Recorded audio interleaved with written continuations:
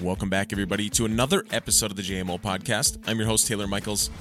Our guest this episode, we've got Jadyn Thomas from Fargo, North Dakota. We've had Jadyn on before. He's a very avid angler, fishes a lot over on the Minnesota side where there's so much fishing going on in the lakes area. I'm talking Otter Tail County, Becker County. Jadyn also heads west a little bit. We talk about, like Devil's Lake and just some of the North Dakota bodies of water that he's fishing all the time. But just a great update from a very popular place in the world. There's so much great fishing going on right now. Jadyn also works at Shields in Fargo. We're going to get a retail update, just sort of an educational update on things that are happening in the retail world, things to be paying attention to this time of year, because I think that's kind of important as well and interesting and fun to listen to, and that's always a changing thing all the time. If there's ever going to be any shortages, if there's going to be any sales coming up, just any retail updates are always good to help prepare us for some of our buying decisions. So we're going to get that from Jadyn as well. In this interview, I just wanted to call Jadyn and get an update. I've been following him on social media. I know he's fishing all the time, pictures of big walleyes. I wanted to hear about it.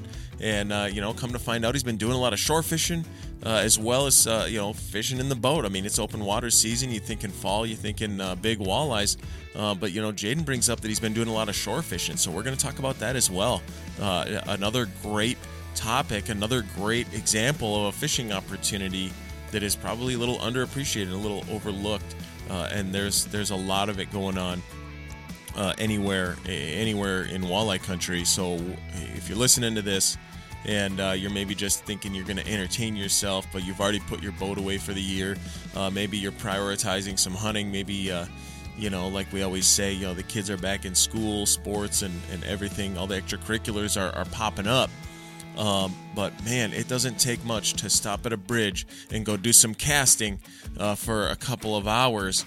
And I think a lot of people will be amazed, just the opportunities that we're driving past on the road, just shore fishing opportunities wherever you live. So, if you're in one of those places, or if you're thinking about that, this might be very interesting for you. I know it was for me.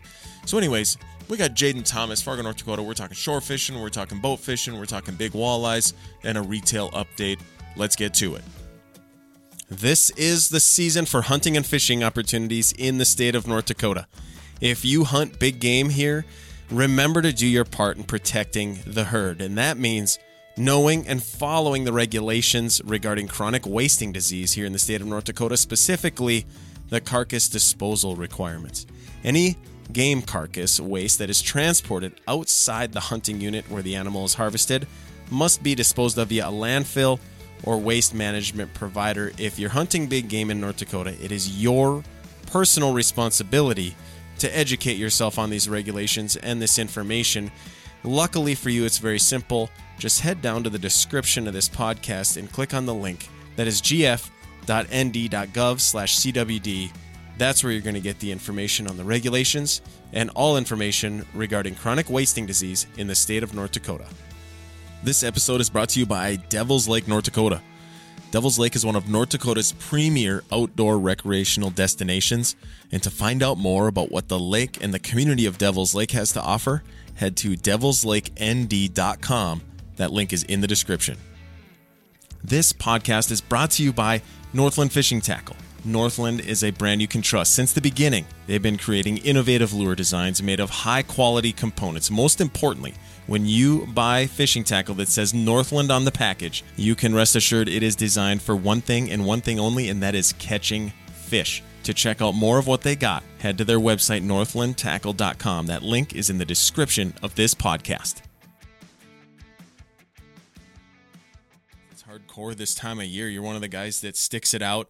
You don't go hunting. You don't have kids that go back to school and get in sports, and you don't have that busy. I mean, you're one of the guys that's able to get out and fish, and so that's definitely another one of those reasons why I like to call you. So let's start out with that, man. Let's get a bit of a fishing update, some fall walleyes or whatever you've been into recently. Lay it on me, man. What's been going on fishing-wise for you? Yeah, man, like you laid it out. I don't hunt. And again, I think I've said this before. I have nothing against hunting. I think it's great. I have plenty of friends planning to do it. I hunted a little bit when I was younger, but I think when I was about 12 or 13, I was introduced to fall fishing, and I said, I'll probably never hunt again. The fishing was so good, and it's held true every year since. So yeah, this year I've been fishing a ton. I really started to see the fall patterns develop right around the end of September.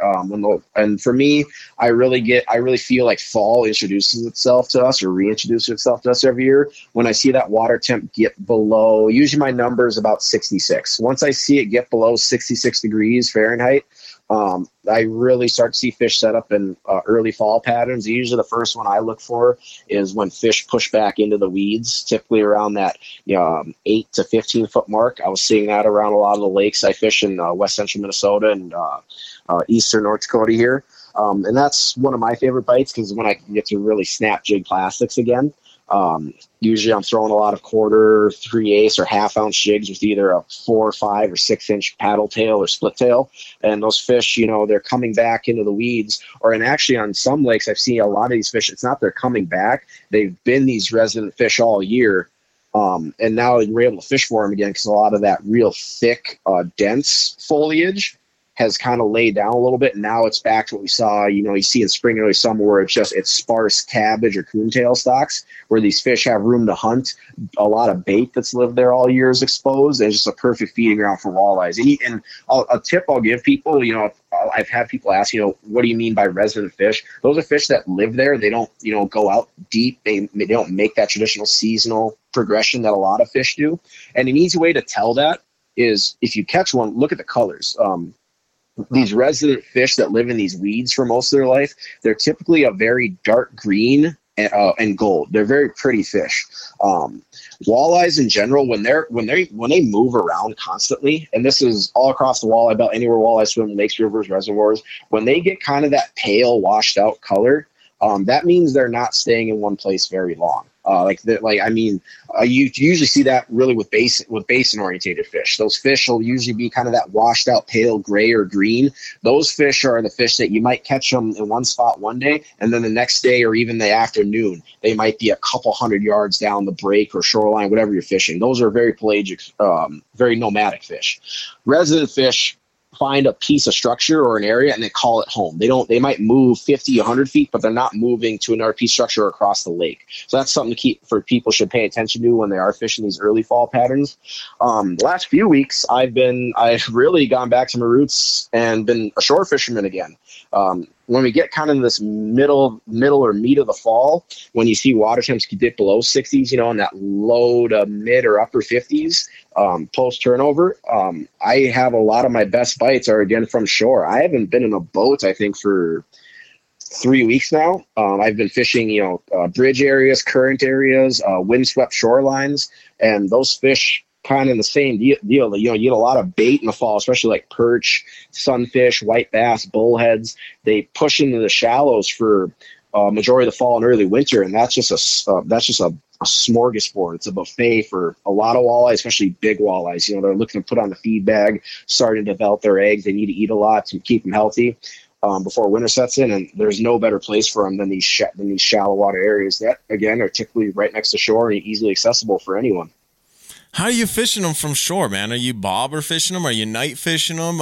Is it like a time of day deal? Are you casting, whatever? Like, give me a little bit more there. Yeah, so I love shore fishing. It takes me back to my roots. That's really how I got introduced to walleye fishing, was fishing from shore on Devil's Lake with my grandpa. We didn't have a boat growing up. It was all shore fishing, all summer, spring, and fall. That's the only way we could fish for them. So a couple of things I've learned with fall fishing that can kind of separate you from the crowds, because first of all, you're not in a boat, right? So you can't just pick up and go as easily, and there's not as many good shore fishing spots as there are offshore spots that are accessible by a boat, right? Your options are usually a lot more limited. So there's a couple of things you usually want to look for and how you want to fish them.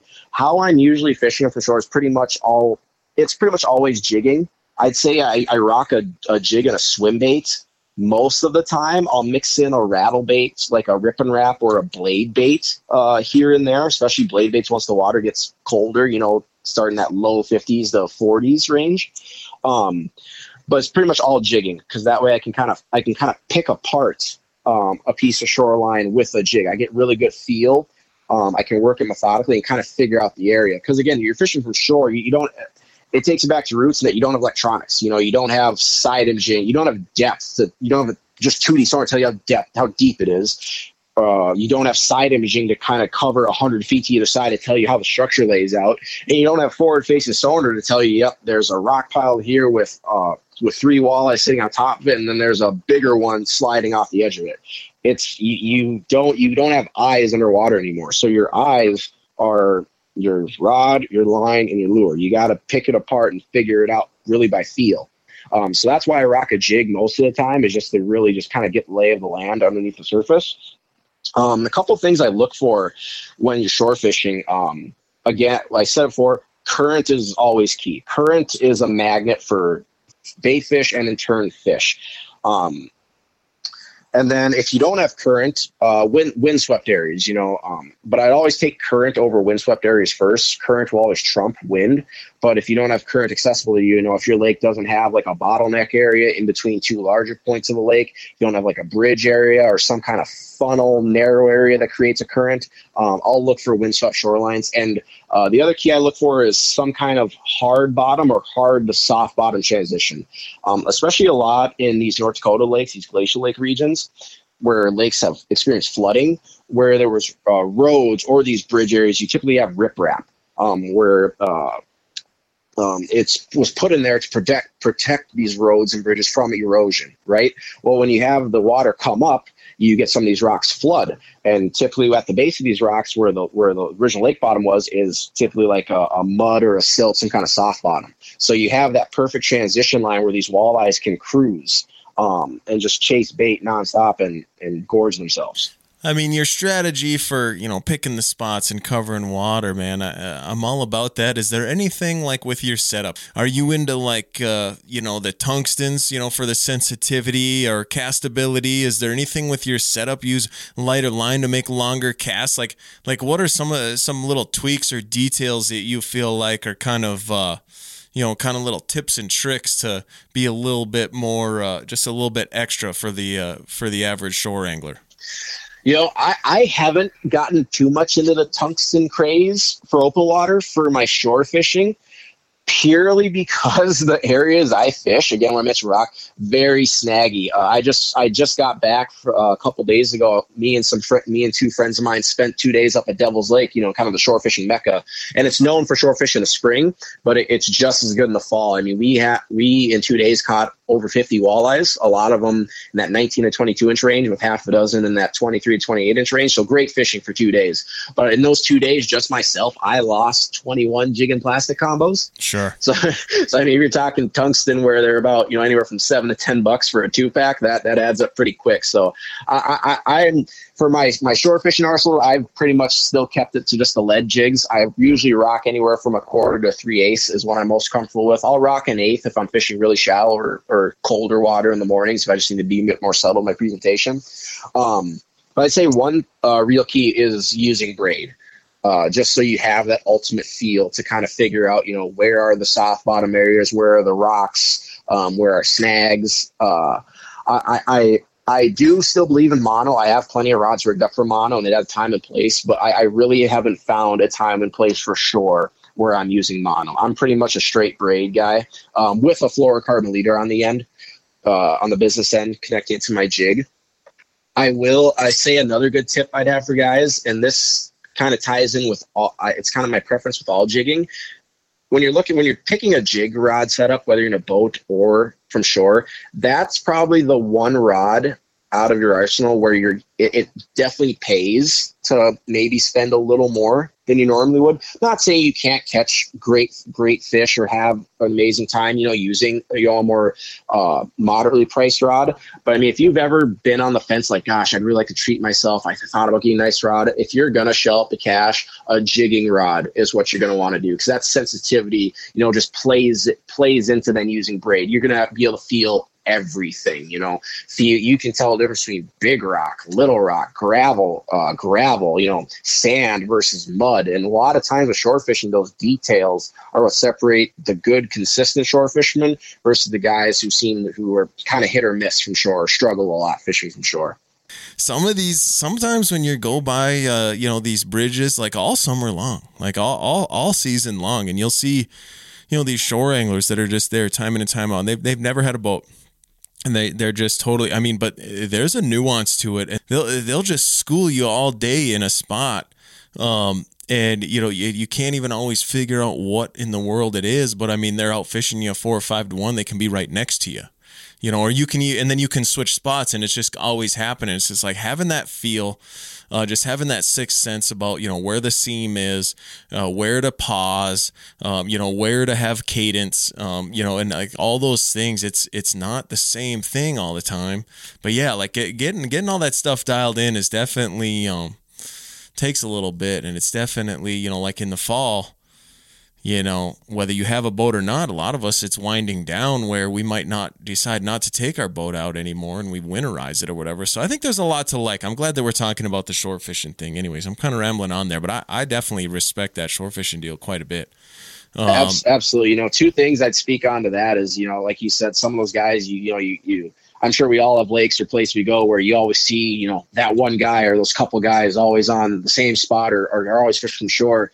And I mean, some of those guys you get to talk with them and hear the story, to see the pictures of the fish they caught. It puts these guys in boats to shame. They have it dialed. Yeah. And another thing I'd say with shore fishing is if you want to become a better jig fisherman, you really should spend time fishing from shore. Because again, you have no electronics to stare at, nothing else to really focus on. It's you standing out on a rock all day casting for, I spent 15 hours standing on shore casting nonstop. You get when you have nothing else to focus on but throwing your jig and paddle tail out there, you get really dialed and focused on your cadence. You really learn how long does it take for a 1/4 ounce jig and a 4-inch paddle tail to hit bottom when I rip it up 3 feet. How long does it take when I just twitch it 1 foot off the bottom? You really get a great feel, kind of that mind to muscle connection, like bodybuilders or like pro athletes will talk about, with their sport.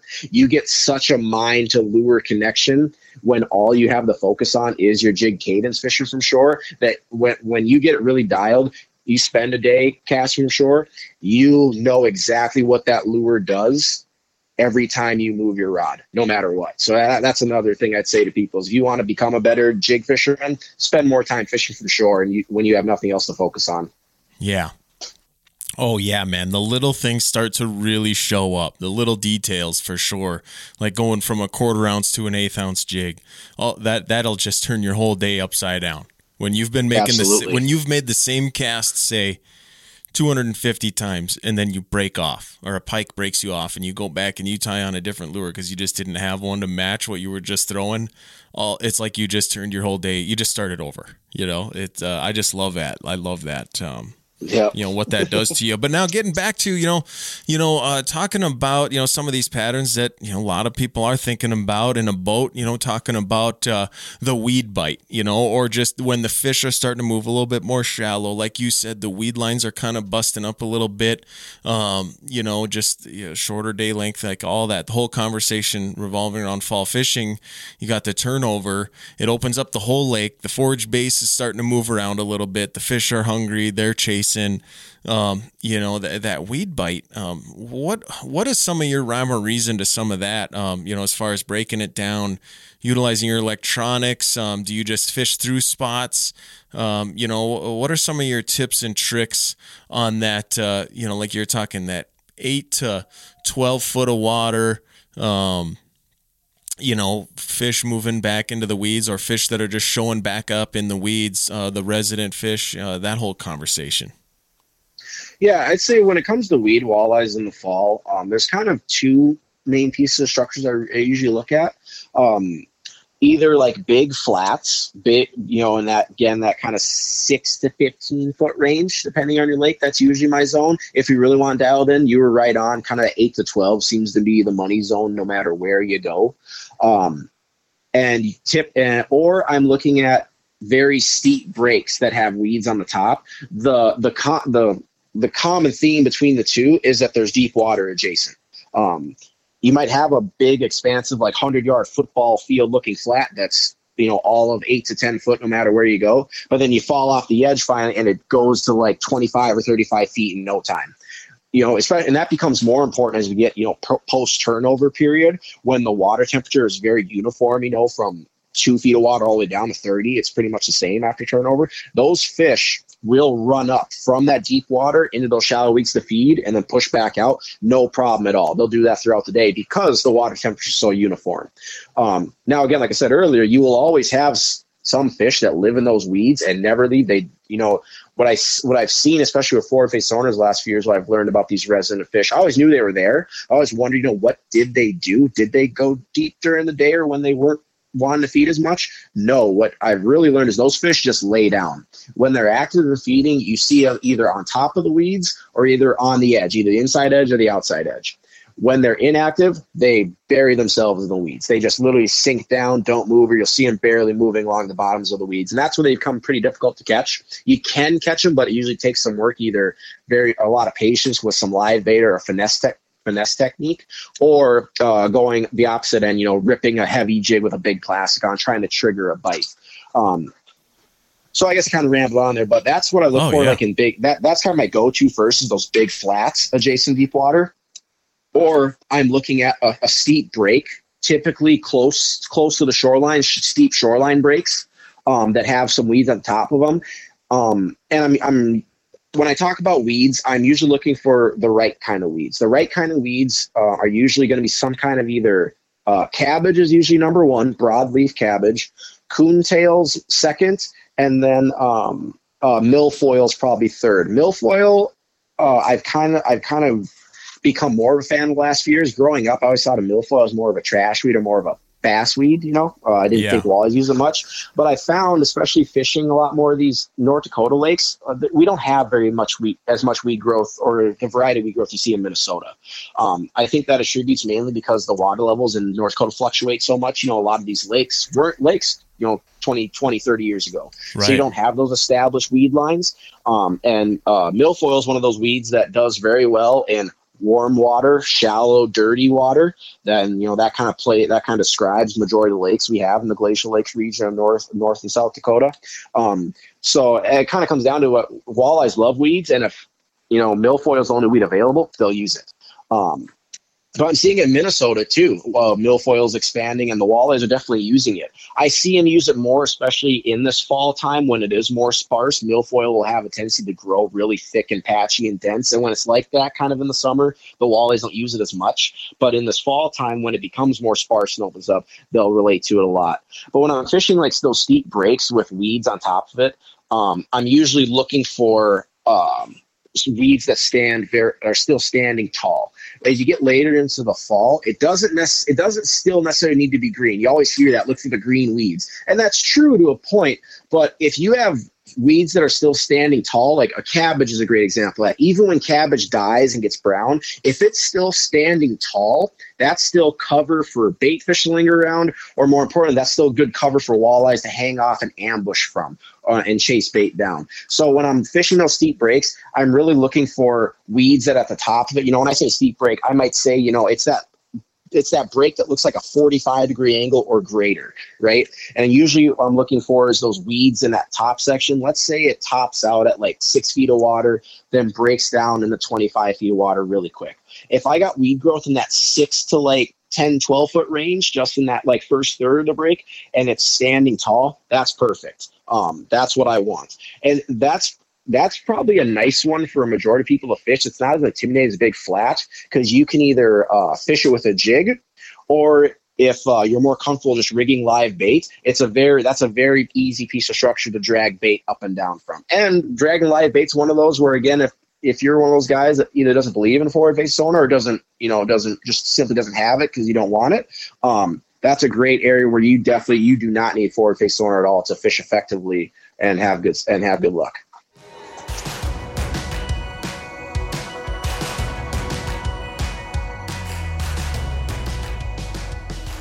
This podcast is brought to you by Northland Fishing Tackle. Northland is a brand you can trust. Since the beginning, they've been creating innovative lure designs made of high-quality components. Most importantly, when you buy fishing tackle that says Northland on the package, you can rest assured it is designed for one thing and one thing only, and that is catching fish. To check out more of what they got, head to their website, northlandtackle.com. That link is in the description of this podcast.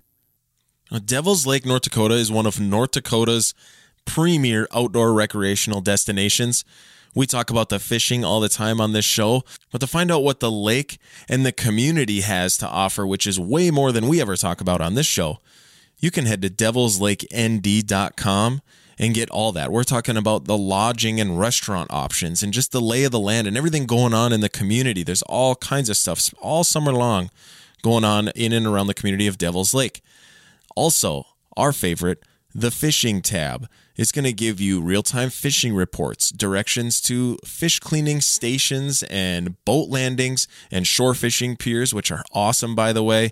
Also, it's going to give you a list of options for boat rentals or guide services and bait shops. Everything that you need to plan your next adventure in Devil's Lake is at devilslakend.com. That link is in the description of this podcast.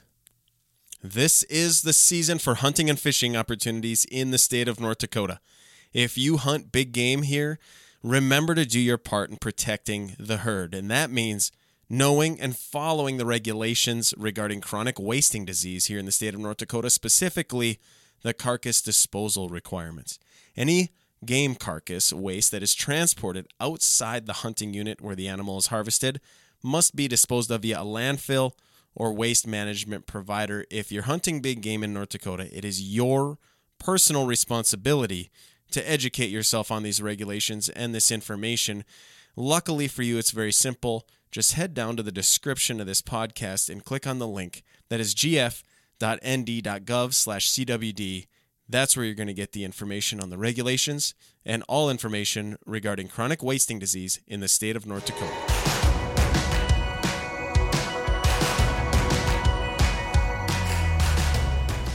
Yeah, man, I kind of wanted to go that direction a little bit because I know you're a forward sonar guy.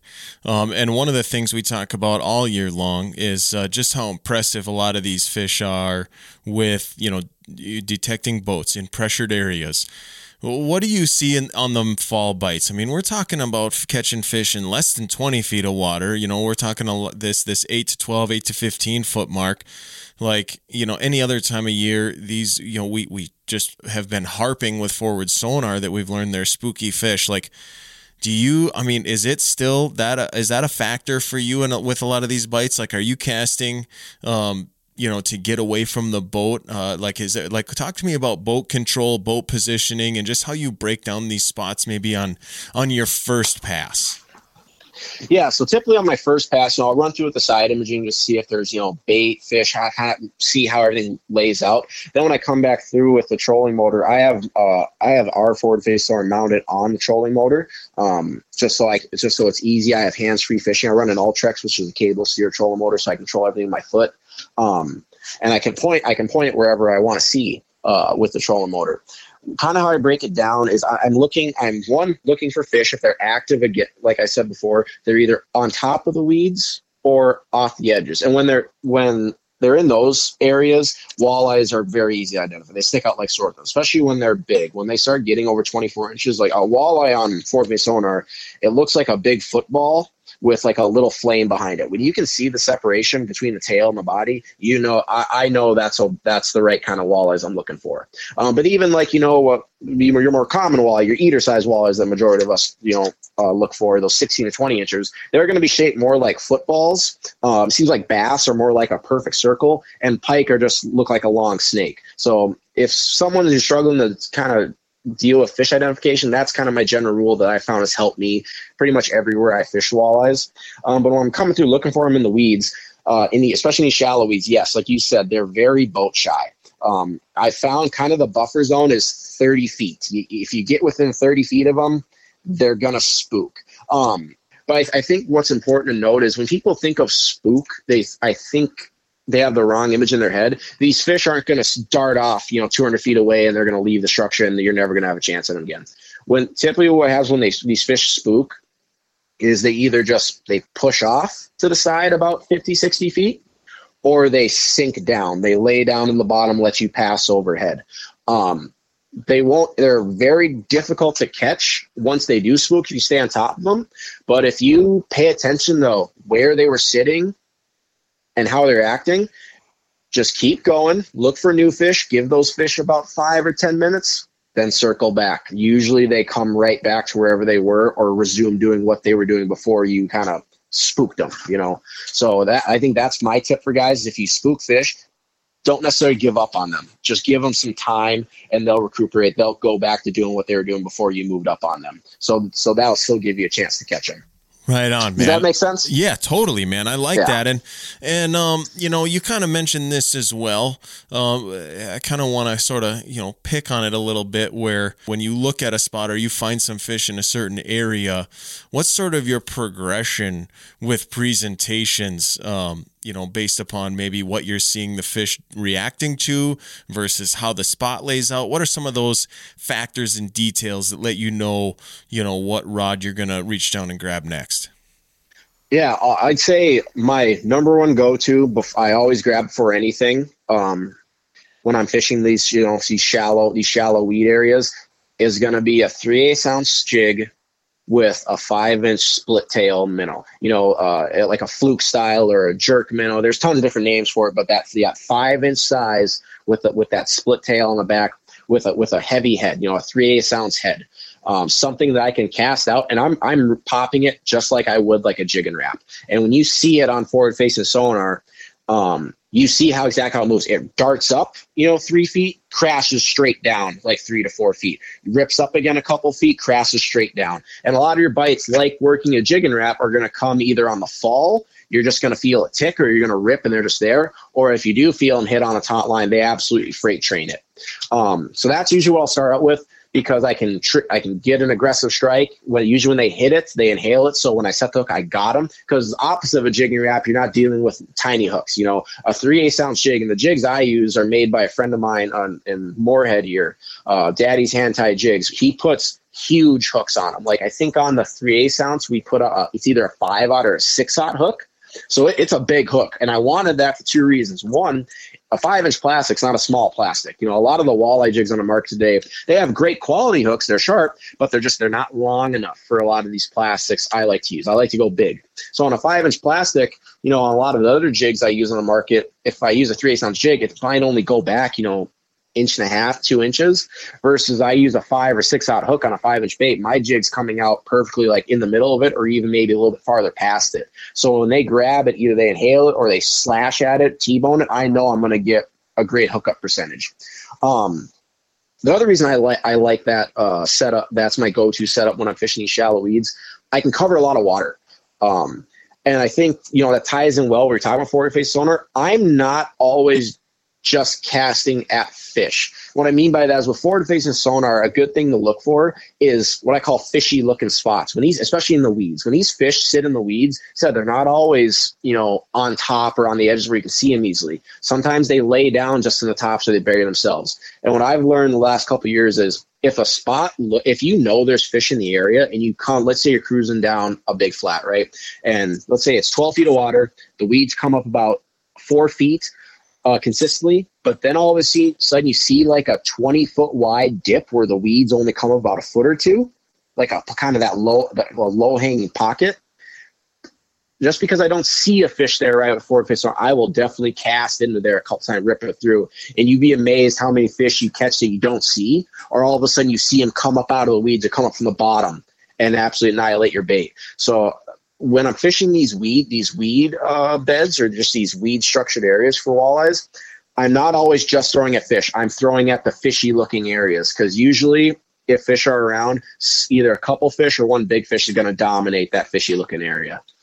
We're definitely covering some good stuff there. Is there anything, before we move on, we've got another topic that I want to dig in with you specifically. Is there anything along the lines of any, this fall fishing that you've been doing lately? Any just fun things, maybe some theories that you've been working on and you're kind of getting on? Anything you want to share along those lines, or just any good stories, some learning or something that you found out, or just whatever? I'd say one thing that I like to share with people, that it's a new to me technique. I am not going to claim that I invented this or like perfected it, or I'm sure some people will hear about it and be like, oh, I've been doing that forever. Snap jigging minnows. And it kind of plays into what you'd asked me before. How do I attack it or progress? I usually always start with that 3/8 ounce and big split tail. That's my go-to. But what I pay attention to is how they react to this bait. If they're spook. If I throw it at a fish or in a fishy area and I see fish either spook from it or have no reaction at all when this bait rips by them, I usually then go immediately to a finesse style, either throwing a light jig with a minnow and slowly swimming it by them, or I might throw a live minnow under a bobber and let it swim by them, or I might even just throw out a Lindy rig and let a minnow sit in their face for a couple minutes, see if I can elicit a strike out of them. That's typically what I do when fish are kind of neutral, negative, just not reacting to a reaction bait, right? The one I found that kind of fits in, gives you the best of both worlds, that has saved me a ton this year, either on tough bites or has helped me get kind of that kicker fish I'm looking for, is snap jigging minnows. And what I mean by that is I'm typically it's kind of contradiction what you think when you think of snap jigging. When you think of snap jigging, you're thinking of heavy baits, right?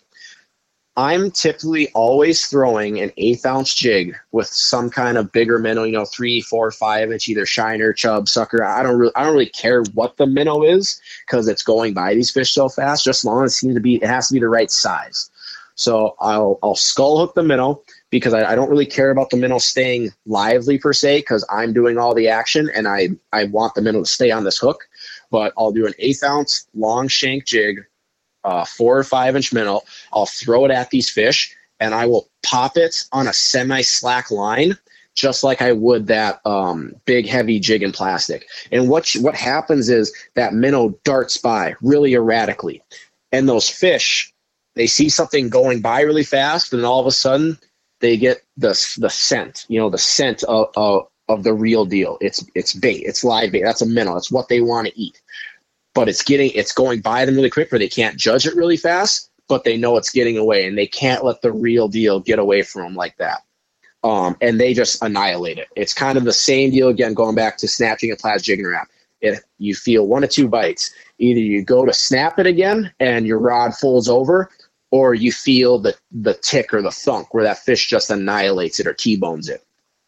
90% of the time you're going to get them. What I have found where you will miss some fish is if they are pretty negative and you snap jig at minnow by them, you'll get them to lurch out and grab it aggressively, but they might only grab half of it aggressively. So I will precurse warn people that you still might miss some fish, but if you start snap jigging minnows, don't work it just, lift, twitch, fall, lift, twitch, fall. Like I think most people are used to working minnow. No, start snapping that minnow the same way you would snap a plastic. And I think you'd be amazed how many more fish you're going to catch when the bite gets tough. Right on, man. There it is, man. I appreciate the heck out of that. That's good stuff. And let's move along, though. We're covering good ground here, and I want to give you enough minutes or enough time here so we can cover, this topic. We've had you on before. You're a Shields employee. You work in Fargo there, and I like getting retail updates from you because here we are. It's fall. We're talking open water fishing, but the retail world always functions kind of a little bit differently as far as the seasons. It's anticipation. You're always a little bit ahead. The stuff that's popular and selling now, I'm guessing we're talking, a lot more ice fishing stuff. So give me the retail update, and let's maybe go through some of the trendy things going on in the retail world and some of the offerings that you guys have that are kind of, seasonal right now. Yeah, so I'm excited for the ice fish season. I don't usually get the hardcore hard water itch till about November, but I'm always excited, looking forward to the next season. Ice fishing is no different. So yeah, over at the Fargo Shields, we just finished up our shop set. We spent 2 weeks where me and the 4 other guys I run the shop with, couldn't do it without them. We just the sheer area we cover, the amount of product we have, and just the business we get, it's not a one-man show. No Shields is. It takes an army to get stuff done. So I'm pretty thankful for the crew I get to work with. But we spent the last 2 weeks putting away most of the open water stuff, bringing out all the ice fishing stuff, from houses to clothing to augers to rods, reels, tackle, you name it. We got it all set up and ready to go. It looks beautiful. It's one of the I've been at Shields 10 years now. I've done plenty of shop sets, both open water and hard water, and I have to say this last one is probably one of the smoothest and best ones we've ever had. And I think we usually fall into saying this every year, but this year is probably the best looking our ice fishing shop has ever looked, and it's probably got some of the best flow that you're ever going to see a shop in Shields have. So I'm really excited for it, and I think this is one of those years where I don't think there's really anything like groundbreaking or game changing that's going to be introduced to the market this year on the ice fishing side, but there's just a lot of really cool stuff coming out. I think trendy is the best word you use to describe what you're going to see a lot of this year. And that's across a couple different things. Couple things I'm excited for, augers. Eskimo came out with a new auger this year that's probably the lightest electric 40-volt auger I've ever had the privilege of using. I got to use it a little bit at the end of last season and test it out, and it's unbelievable. It's the E40 from Eskimo. It's only 19 pounds, but it's a 40-volt auger. That's incredible. I always got to remind some of my younger part-timers it makes you feel old saying it, but I got to remind how good they got it. Like when I first started Shields, there was 16 feet of augers. And there was a couple electric ones. Ion was the first one. Everyone knew the electric auger was the green one. But you had the gas Strike Masters. There was 4 different models. You had the gas and propane Jiffies. There were 6 different models. You had the gas and propane Eskimos. There was 4 or 5 different models. There was so much to choose from. But the common theme was, they were heavy. I mean, I think when the propane auger came out, everyone couldn't believe it's only like 37 pounds. What? And now you used to drill, dozens or 100 holes a day doing that. Now I think a lot of these guys, you send them out there and told them to drill 100 holes with a gas or propane auger, they come back with a broken back. So I think we get spoiled in that aspect sometimes, that we got to remember where we came from. But that E40 from Eskimo, I think, will be a great auger. It just shows that we're just always trying to get lighter, faster, more efficient on the auger side. Another big trend I'm seeing the last couple of years in lures that I'm excited for it.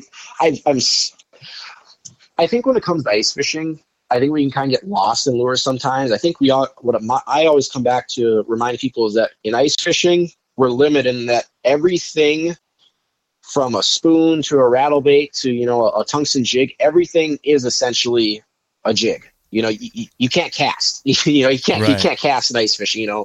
So everything in some way, shape, or form is a jig or meant to be jigged. So when you kind of have all your lures pigeonholed in a sense, it's like how do you separate from other brands, or more importantly, how do you show these fish something they haven't seen or heard before? And I think the biggest thing the last couple of years has been that let's give them something they haven't heard before. Northland, I believe it was last year, came out the glass buckshot rattle spoon. The Northland buckshot spoon's a staple. It's probably in every single ice fisherman's tackle box, been around forever, right?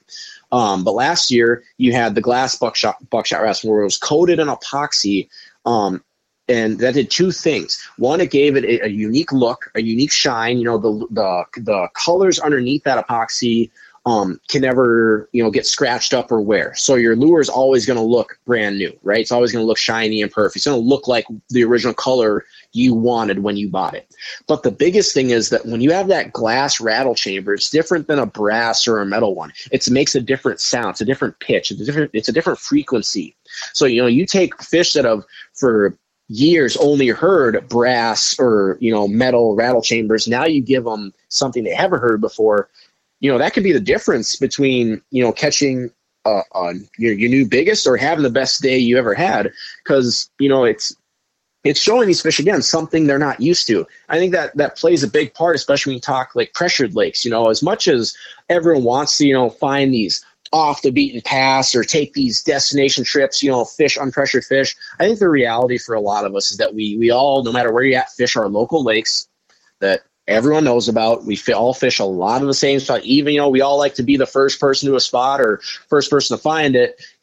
On the reality, on a lot of these lakes, you're probably not the first person to ever fish this spot, So these fish have seen, some shape or form of a lure in somehow, at some time. But when you can give them something new that they're not used to, that's when you can kind of rediscover bites or get on a bite that other people haven't found yet. If you're the first person to get on that new lure, that new trend, you can ride that wave a lot longer than other people who might only be getting into it just this year or, next year.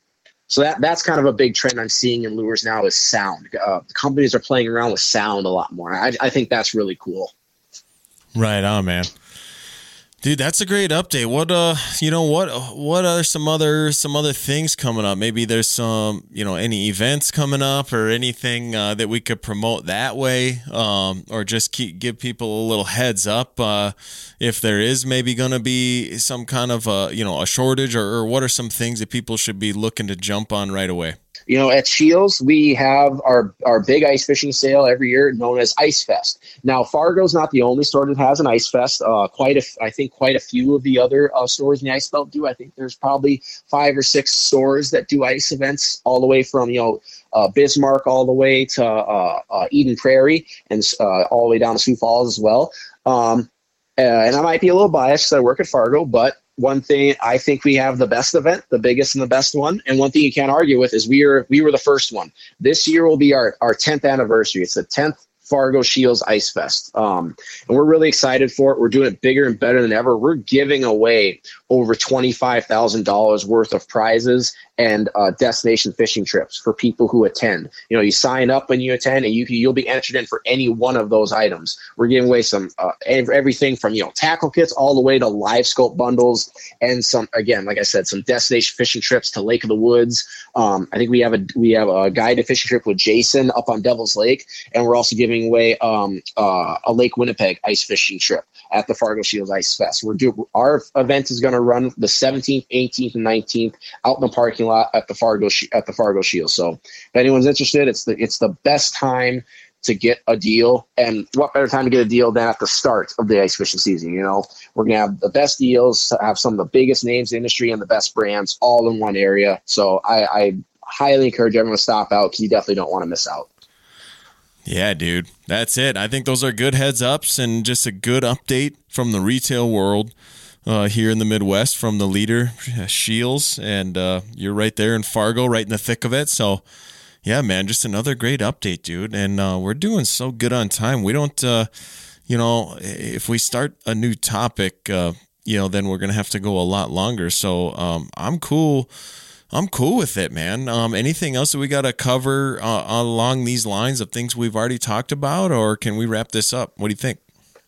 I think we wrap it up, my man. I think one last thing I say to people out there is, don't put the boats away. The fall is the greatest time, to not only catch a ton of fish, but I'd argue it's right up there with spring to catch your biggest walleye of the year. The fish are those big females are developing eggs already, and they got to eat a lot. So they need to eat more now than they do in the spring, when they're more focused on the spawn. So now I'd say is probably your best chance to catch that new personal best. And I'd also say just, enjoy the open water season as long as you can, because once it does lock up, it happens every year. Everyone's so excited for ice fishing, myself included, but we always hit kind of that midpoint of the winter, right around that February time frame, when it's about the 5th or 7th blizzard of the year. It's like the 5th day in a row of below zero, and you're wishing for the boats again already. So enjoy it as much as we can, as much as we love ice fishing. Enjoy that time on the open water as much as possible. I'm with you, man. I'm right there with you, man. Well, I appreciate it. I appreciate it, Jadyn. I appreciate your time. Sounds good, brother. Take care.